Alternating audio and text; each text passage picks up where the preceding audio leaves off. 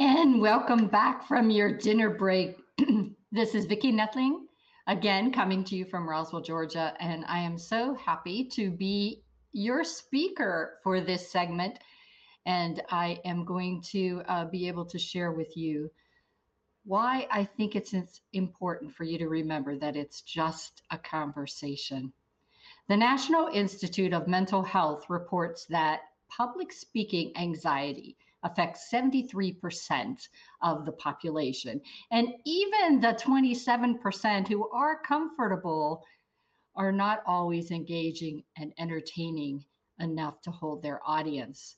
We often fear that rejection or the embarrassment that keeps us from doing what we need to do to promote our business and to grow as the leaders that we all could be.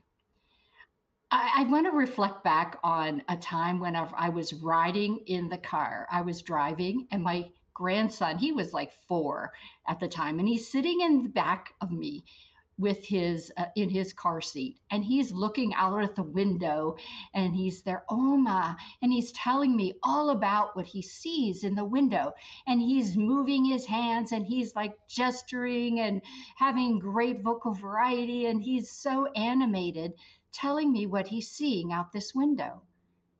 And it made me think, what will happen when he gets to first grade or second grade or third grade and has to do that first talk or time in front of the class, and people maybe laugh at him, or he just gets so worried about what people will think. And all this glorious animation and energy will be gone.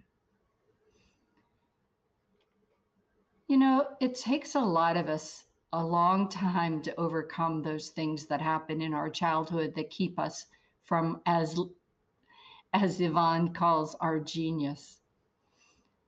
It could be something so simple as, like we had with our previous speaker, Elaine, how she talked about how her parents wanted her to be seen but not heard.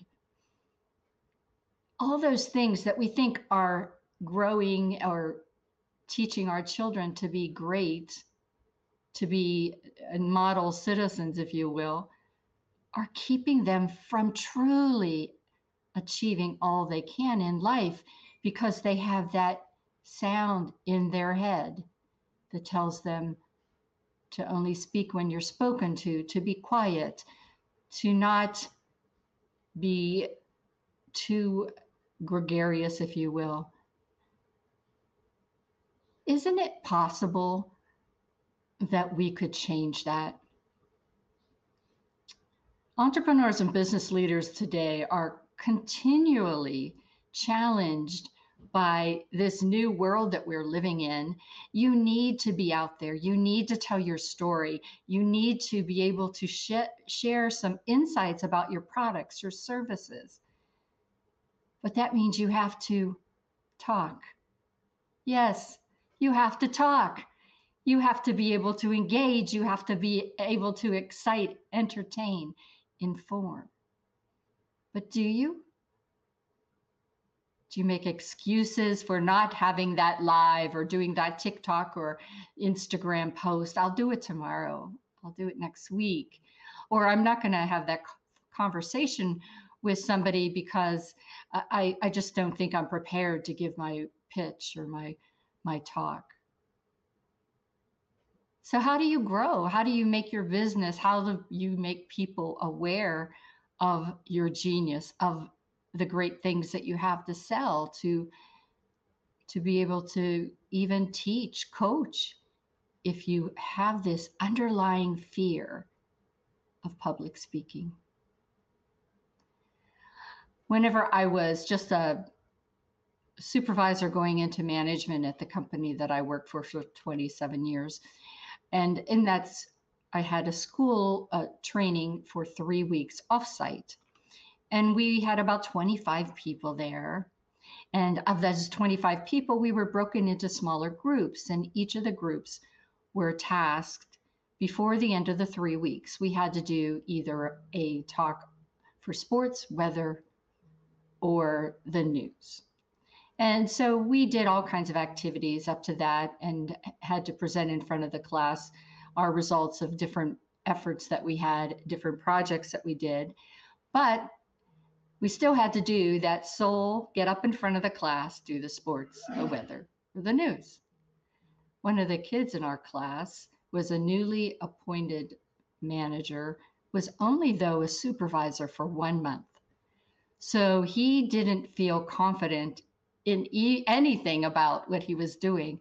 Yet when you talk to him in the one-on-one situation, you could see he had great skills, he had great potential, but the fear of talking even to our small group made him sick to his stomach.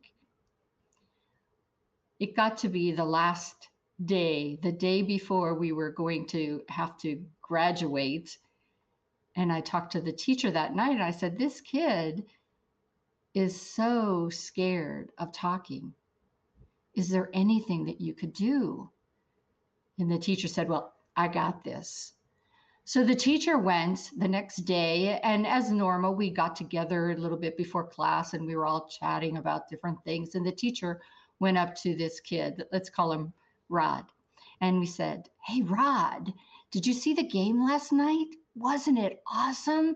And Rod just like, oh my God, yes. And he started talking about the players and the plays, and he was animated and he was full of life, and he was looking at the teacher direct right on, giving all he had. And you could tell that he was so passionate about that game and his team. And after a bit, the teacher said to him, hey, Rod, thanks for giving your sports talk. Thanks for giving your sports talk. The realization on Rod's face was, oh my God, I did it. He didn't die. He didn't get sick. He did it. The change in his whole body, the confidence, the just pride that he was able to get through that, I knew would be impactful for the rest of his life, but it also changed mine. You see, from that moment on, I knew that I had to be able to get to my team to understand that when they have to do a presentation, when they have to pitch an idea to a project lead or their big bosses, they need to understand that it's just a conversation. If you forget about the fact that it's a speech, forget about the fact, you're not going to be graded on this. Just be you, be authentic, be vulnerable, and you will so be successful. Whenever I talk to folks about polishing your presentation or amping up your speech, your talk, there are 6 simple steps that I'd like to talk about. The first is, do we have good sound? Being a podcast host, I have seen it all, and I always do a sound check. You know that little thing at the bottom of your Zoom or your Teams where it says, check the sound and the camera? Well, that's for a purpose. So you should check your sound. Make sure you can hear as well as be heard. The second is that camera. Well, when we're in a virtual world, we need to make sure that people see us, that they connect with us. And it makes them forget, if you have that good camera, that they're actually talking to a monitor. So you want to make sure you have a good camera. And obviously good lighting. You don't want to be in the dark. If you have overhead lighting, it's going to give you shadows under your eyes. And I don't think men or women want to look like they had an all-nighter and have shadows under their eyes. So you want to avoid overhead lighting. You want to avoid lights from the side. You see, I have a window on the side here.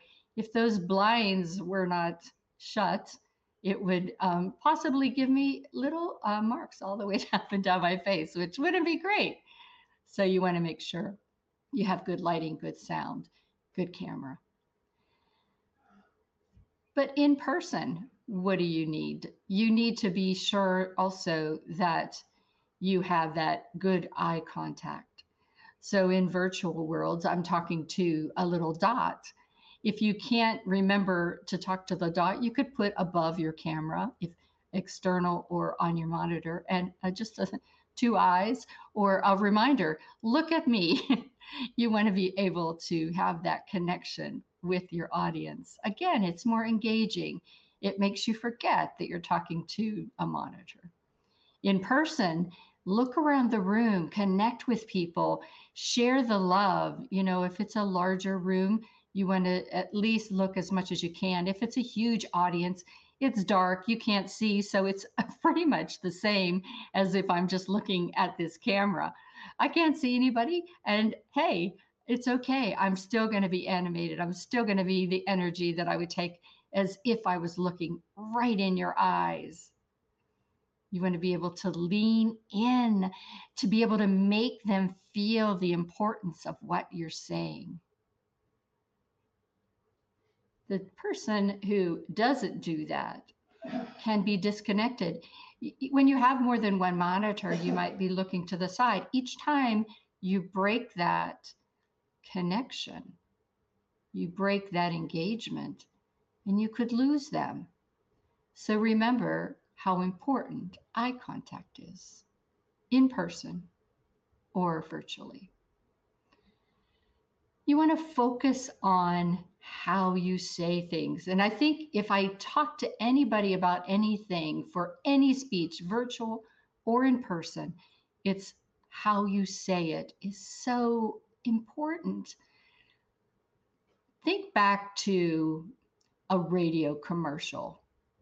You can't see the person, you can only hear them. But if that person talks in a monotone, you're going to tune them out. So they bring energy, they bring excitement, they bring vocal variety so that you'll listen to everything that they have to say. I often teach too, you should think of your speech as a song with no notes. So the song is one that has notes that are up and down, you know, it's across the scale. And each of those times where you have the song go up, be louder, be softer, be faster, be slower, all of those things hook us into that song. And speaking of hook, the hook in a song is what you remember. So in a speech, your hook is what you want people to remember. Like it's just a conversation. You want them to connect with what you're saying to the point of the speech. In a conversation, we don't think about how we say things, it just comes out. We want to be engaging when we're excited about some story we're telling, some event we're recounting. We're excited about it. We get our vocal variety in there. We make people want to know everything we're saying. We hang them on every word we have to say. Do you? Think of your last talk you had, the last pitch you did. If you ask somebody 5 minutes after your pitch, would they remember that conversation?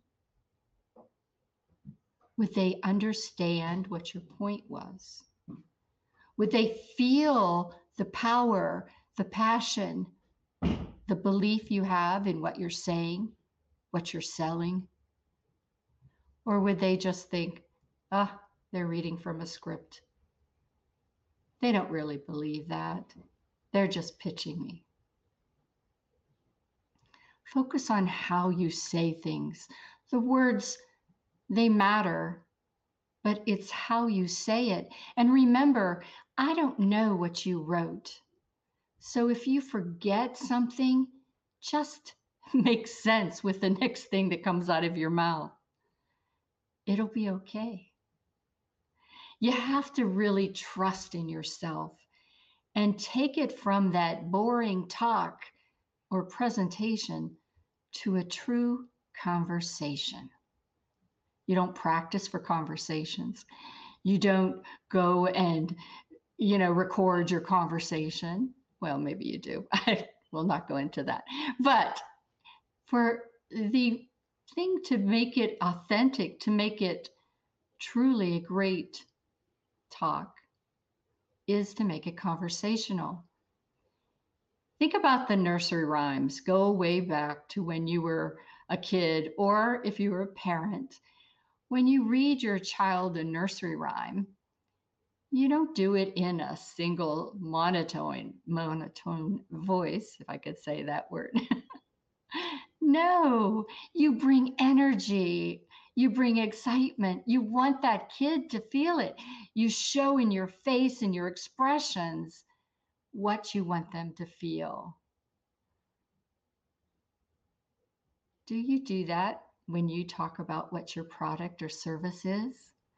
We heard Yvonne today. She was so animated, so excited to talk about what she believes, that we felt that. We wanted to be excited with her. We wanted to sign up. Do people want to sign up after you speak? And how can we get you to that place? You have to be conversational.